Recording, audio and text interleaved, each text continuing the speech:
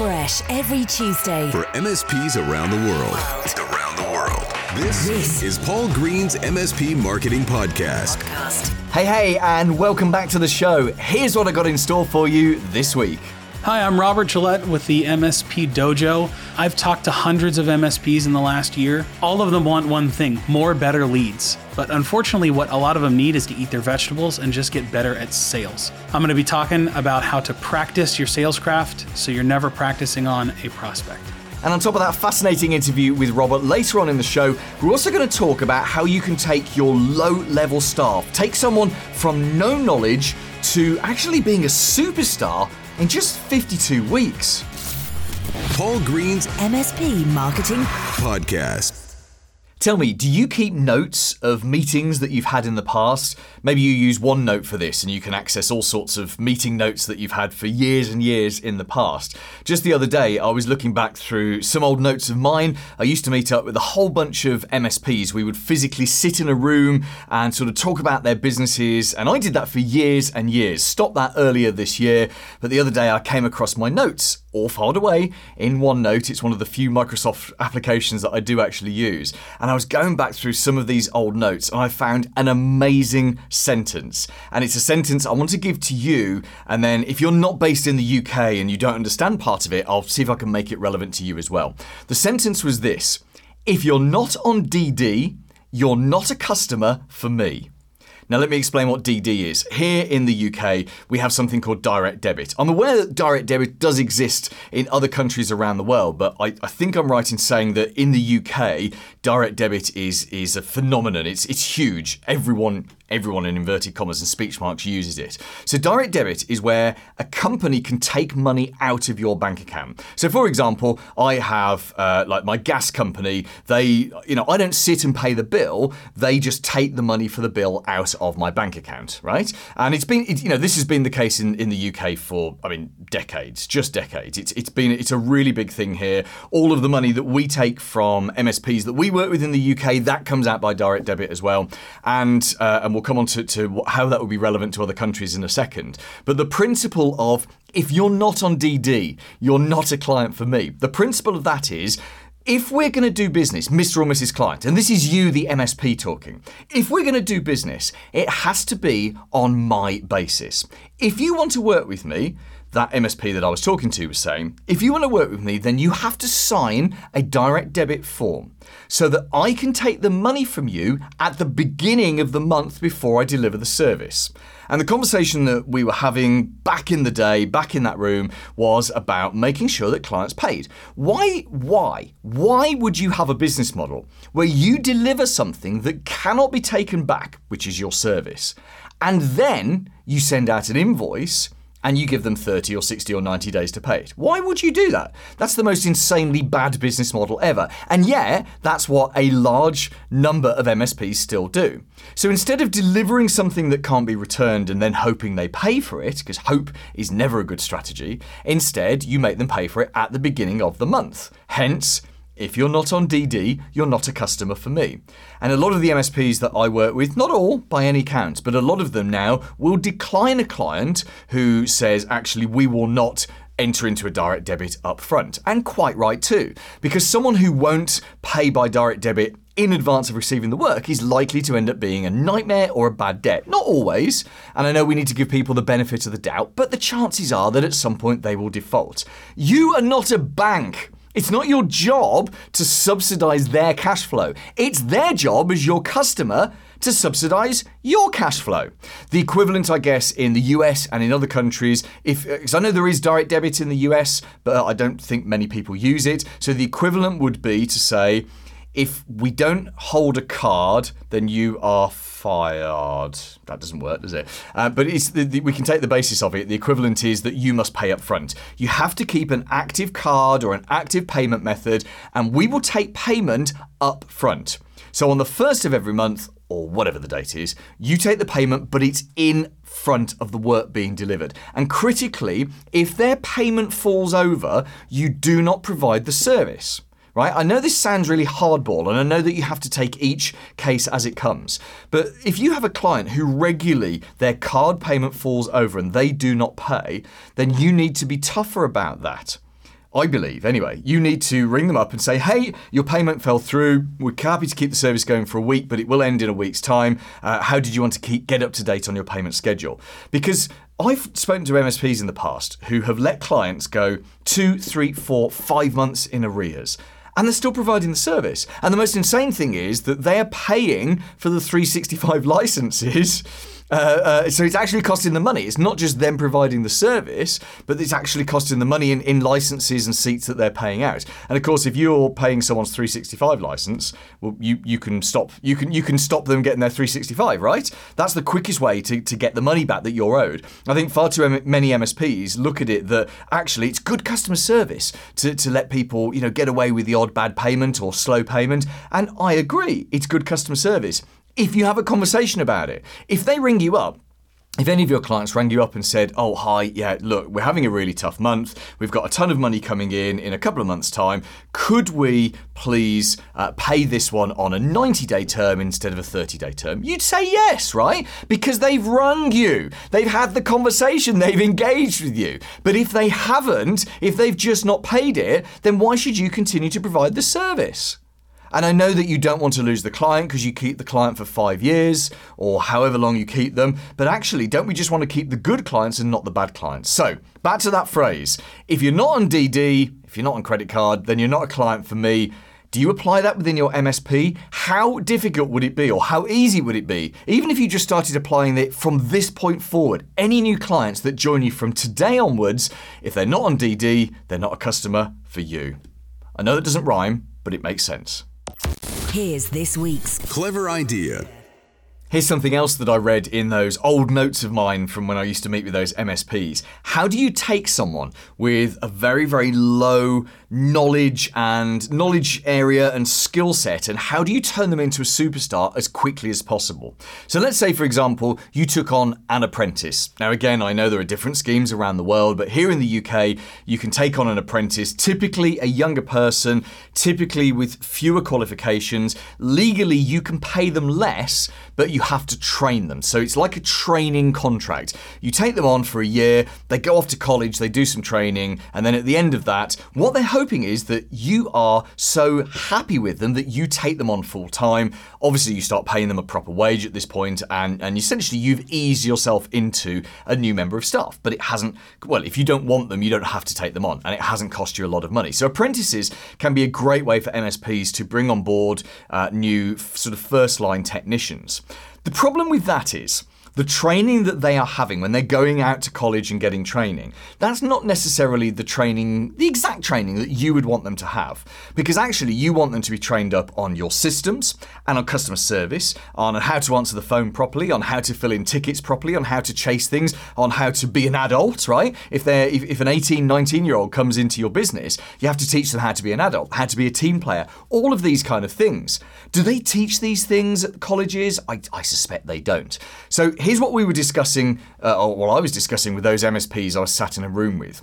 What if, when someone low level, someone new to the business, someone you're going to have to train up, what if when they join you, regardless of the training they're getting at college, what if you put together a 50-week training plan for them? And that sounds like a lot of work, but it's not. All you've got to do is identify, and you might do this at the start or you might do it as you go along. You identify 50 very, very small things that you want them to get better at. And then each week you train them just on that thing. And you want to be as granular as possible with this list. So for example, let's say you've got an 18, 19-year-old who has joined the business and their job is literally level 0.5 tech, right? They're level 1, they're as low level as they can get. So one of their jobs is to answer the phone. So you might have as a week's training is answering the phone with confidence. Now that sounds like, well, surely we could do that in 4 minutes. Well, yeah, you could tell them that in 4 minutes, but they're not going to learn that in 4 minutes. They've got to learn that through a feedback loop, right? They've got to learn, well, I don't know about you, but I remember I got my first job, how old was I? 18. My first ever job where I was on the phone in front of other people. I failed an A-level. That's like a higher qualification here in the UK. So I couldn't go to university until I repeated the A-level. Spoiler alert, I never ended up going to university, but that's by the by. So while I was repeating the A-level, I got a job. in like a grocery store, and then that led on to a job selling advertising on a newspaper. And I wanted to be a journalist, so that was a good step for me. And I remember being, whatever I was, 19, day one, turning up at this office. There's adults, right? There's adults and there's me. And I was a very young 19-year-old. I'm dressed in a 90s big baggy shirt, go and look at Chandler on Early Friends, that kind of shirt and tie. And I had to sit there and make my first outbound phone call, like selling advertising. And it was terrifying because everyone else was pretending to be on the phone so they could listen to me to see if I was any good or not, right? So just having a 18, 19-year-old in your business who has to pick up the phone and say, hello, IT company, can I help? That in itself is terrifying for them. So to have a module, a week's module of where you teach them this week how to answer the phone confidently, that would be an amazing contribution to their skill set. Because you could do some role play, you could give them some words to say, some scripts, you could give them some breathing exercises, you could tell them to go into a room and answer the phone 100 times on their own where no one will hear them. You get the idea, yeah? And you can really work on that skill for a whole week. It doesn't have to be a huge amount of your own personal time. We're talking 10 minutes a day here. Or someone on your behalf invests 10 minutes a day helping this lower level member of staff get better at that one skill. And then next week, the skill might be correctly filling in a ticket. And that's all you work on for a week. So yeah, they do their work, they go off to college, but you or whoever is doing their 10-minute training every day, how to fill in a ticket properly. In fact, you may break even that down into how to capture the client's details. That might be 1 week. And then another week might be how to capture the problem. And then another week might be how to triage. You get the idea, right? So you break down all the things you want this. It's almost like if this person was to be the perfect member of staff at that level, at that pay grade, how would they act? How would they behave? What would they do? What would they not do? You take all of those things and you put them together, and that's how you figure out what your training is for this person. But the secret to this, and the reason it needs to take 50 plus weeks, is you have to break it down and be as granular as possible. If you think on day one you can teach them to be confident on the phone, fill in a ticket properly, be an adult in the room, be a nice smiley person, and actually start to deal with password changes and new user requests, no, it's far too... Your level 1s with experience might be able to do that. Your level 2s obviously can, but someone who this is their first adult job and they were in school 2 minutes ago, it's just not going to work. A small set of actions, 1 action per week for 50 weeks, will take someone from being a terrified new person in the business to being an absolute superstar in just 50 weeks. Paul's blatant plug. You know how people develop patterns? Do you have a pattern for your evening entertainment? So I do. Weekday evenings, I'll typically work a little bit late because obviously we have lots of members of our MSP Marketing Edge that are in the US. So time zones, it's just easier for me to work a bit late, and I don't mind during the weekdays. I'll work a little bit late. I'll eat with my daughter. She goes off to bed, and then I typically watch one TV show. So at the moment, I'm like finishing off The Mandalorian. Just a little bit boring. And I'm watching as well Gen V on Prime. You've heard of The Boys, right? On Prime. If you've never heard of The Boys, you have to go and watch it. It's very good. It's like superheroes, the kind of realistic superheroes where they abuse their powers. And Gen V is a spin-off from that. Anyway, I digress. So I'll watch one episode of something, and then normally I'll fill 20 minutes before bed on YouTube. And I've got all sorts of YouTube channels. I've been training my YouTube algorithm to show me stuff, well, for years, I suppose. And it shows me every time it shows me. In fact, the problem is I stay up longer. I end up doing 40 or 50 minutes on YouTube because it keeps putting good content in front of me. Now, this is why we have been focusing a lot of our efforts onto filming YouTube content for you. Because maybe you have a similar pattern of watching a cool TV show and then just going onto YouTube. So we've started to film some brand new YouTube videos that are edutainment. We're teaching you and helping you discover how to improve the marketing of your MSP while entertaining you at the same time. Why don't you go and have a look? Because the first couple are just starting to filter onto the channel now, and we're going to be adding them every 2 weeks or so from this point forward. Go and have a look at youtube.com/MSP marketing.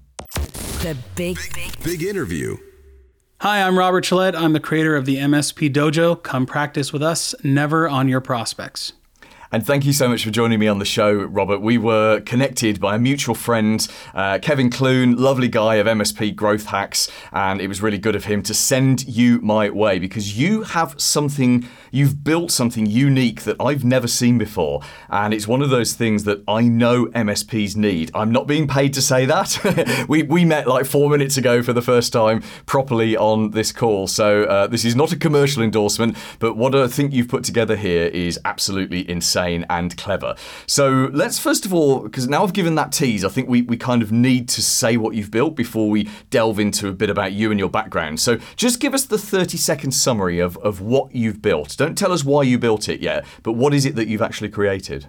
So I've created a place for people who own MSPs or sell MSP services, but whoever is responsible for meeting that first-time potential client and practice the 52 most common sales scenarios you're going to experience in that meeting so that when it happens to you, you're not making it up on the spot. You have a couple at-bats with those scenarios in a real-life environment, well, close to real-life environment, where you're selling against people that also sell MSP services, so you're getting a realistic example. I love it. And it's the practice element that makes it the most interesting to me, because we all know the cliches, don't we? Practice makes perfect. You've got to do something, 10,000 times to be a master at it. And actually, most MSP owners, the only time they get to practice sales is when they're doing sales, which isn't very often. So they're not getting much practice at it. And actually, that would be like being in the Super Bowl and only practicing. Is it football? Yeah, it's football, isn't it? I'm not very good at American football. sports. Yeah, that's good. No, we're good. We're sports.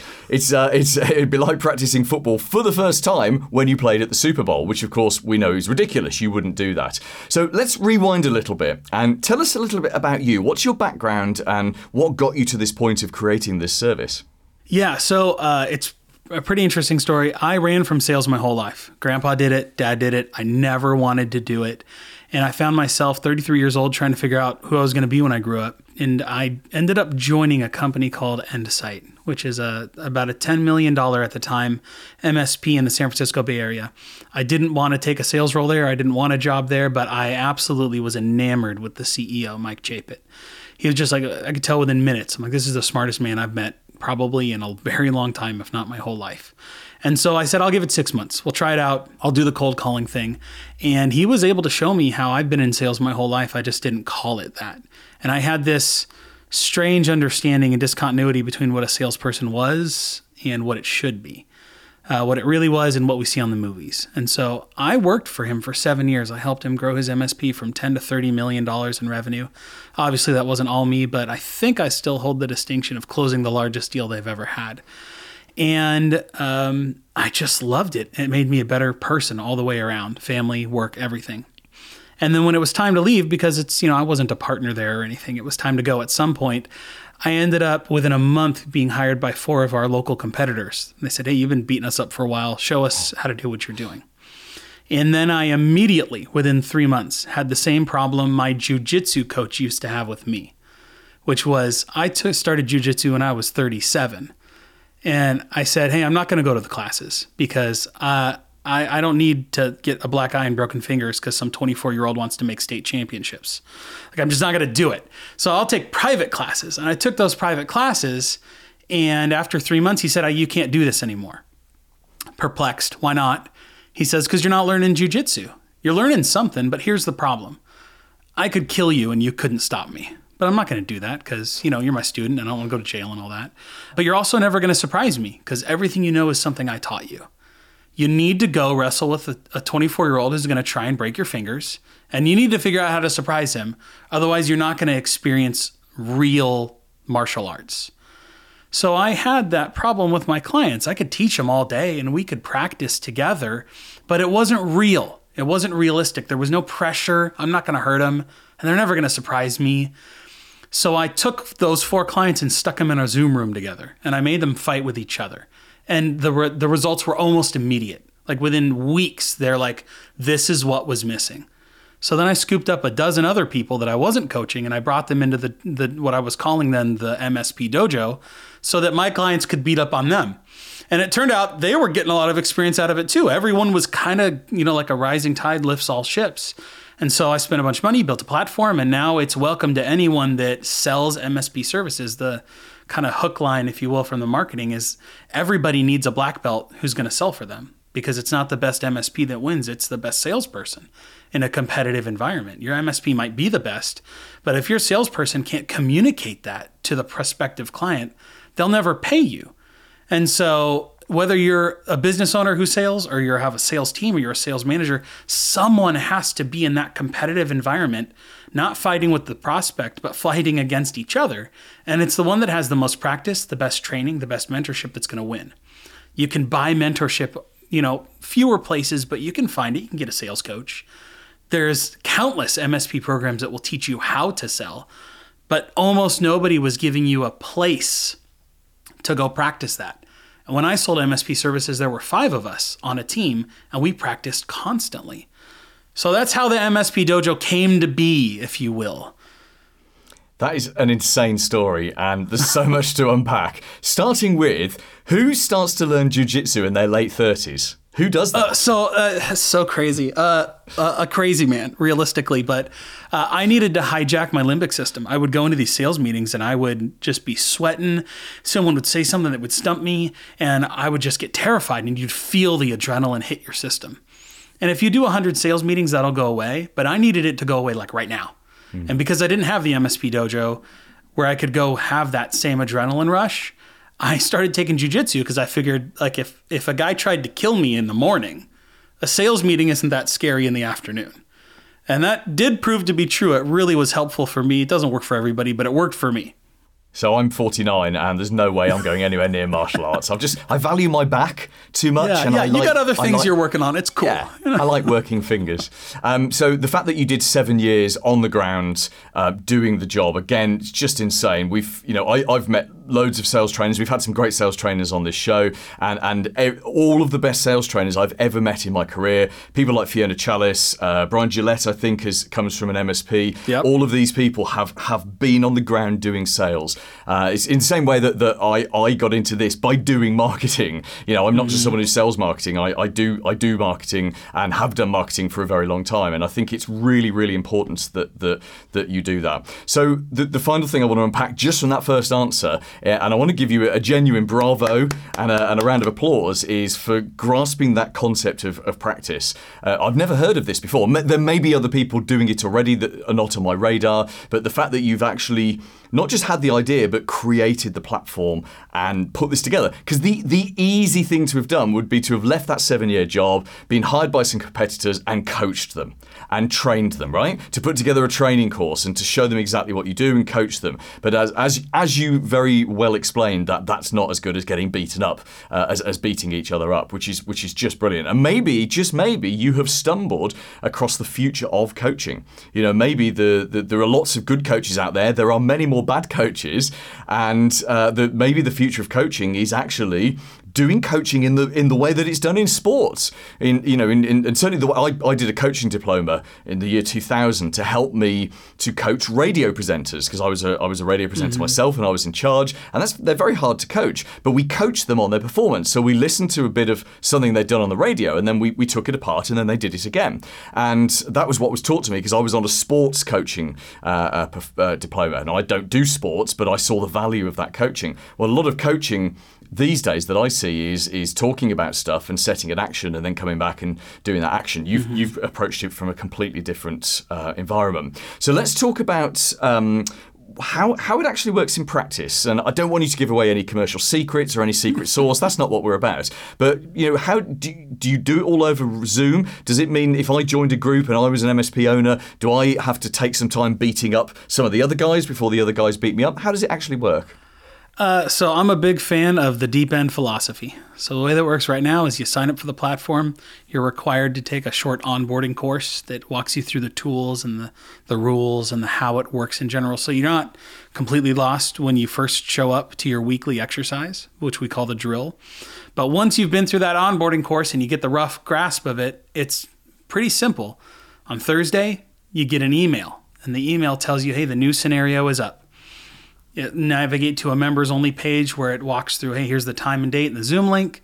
Here's the scenario that we're going to be practicing, all the information you need, what your objectives are, what the first line is, so we all know how to start.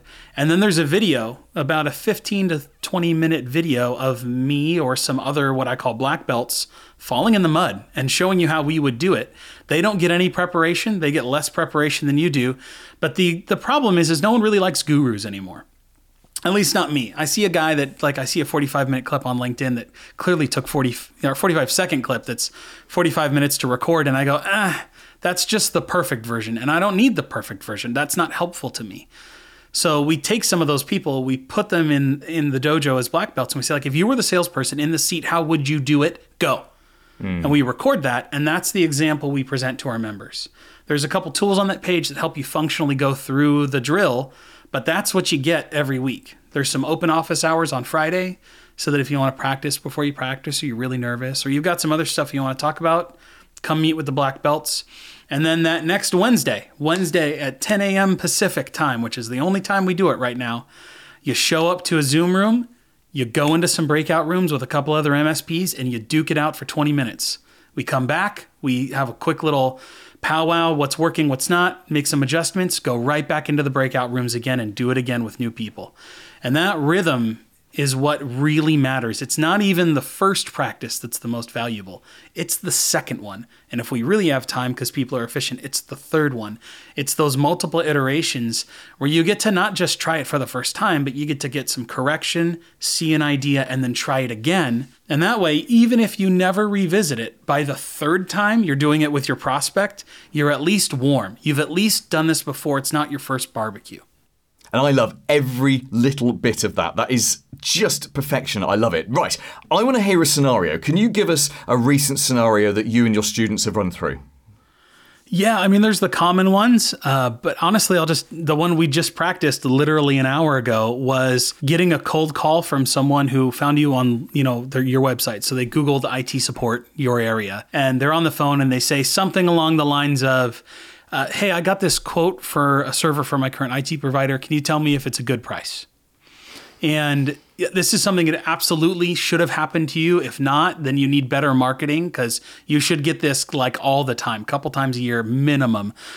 But what happens is you have to respond in a way that helps them feel like they're being helped and heard. But you also have to understand, is this a real opportunity? Let's unpack this a little bit, because the very first thing I would always, in that scenario, what I was coaching people through and what we were practicing is, why are you calling a stranger for business advice? Yes, maybe I can give you a good price for the server. Maybe I can give you a better price. Maybe it's a reason to start working with you. Maybe I can even shoehorn this into a great MSP agreement or a MSA or something like that, a managed services. But realistically, why are you calling a stranger for business advice? And how do you turn meeting their need into a sniff out? Is there an opportunity? Are they really just cheap? And they really just want to get the cheapest price possible, and there's not someone anyone would ever want to work with. They might be the best client you've ever had if you can dig and figure out the real reason why they're calling around.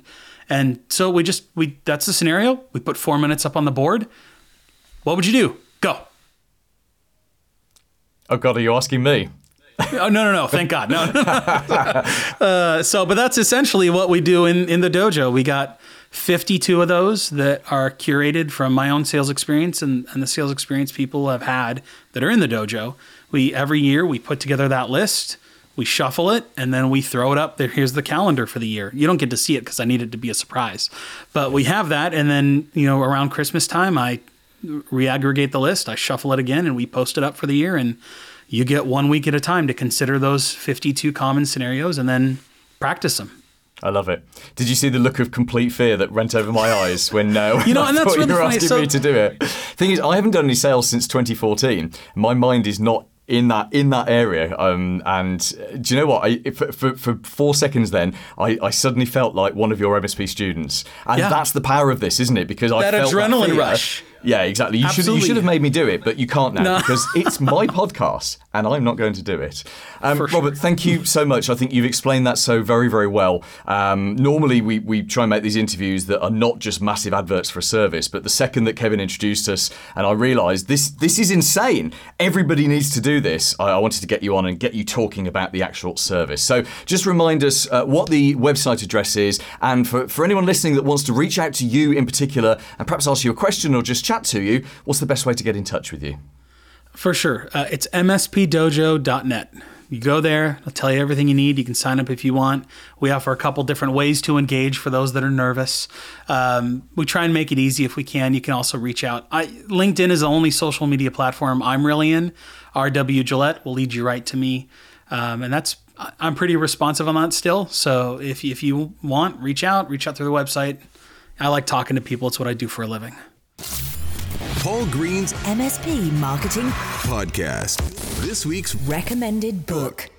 Hey, this is Don Colliver, former Blue Man and professional touring clown and current technical public speaking trainer at Google and professional speaker at cybersecurity events.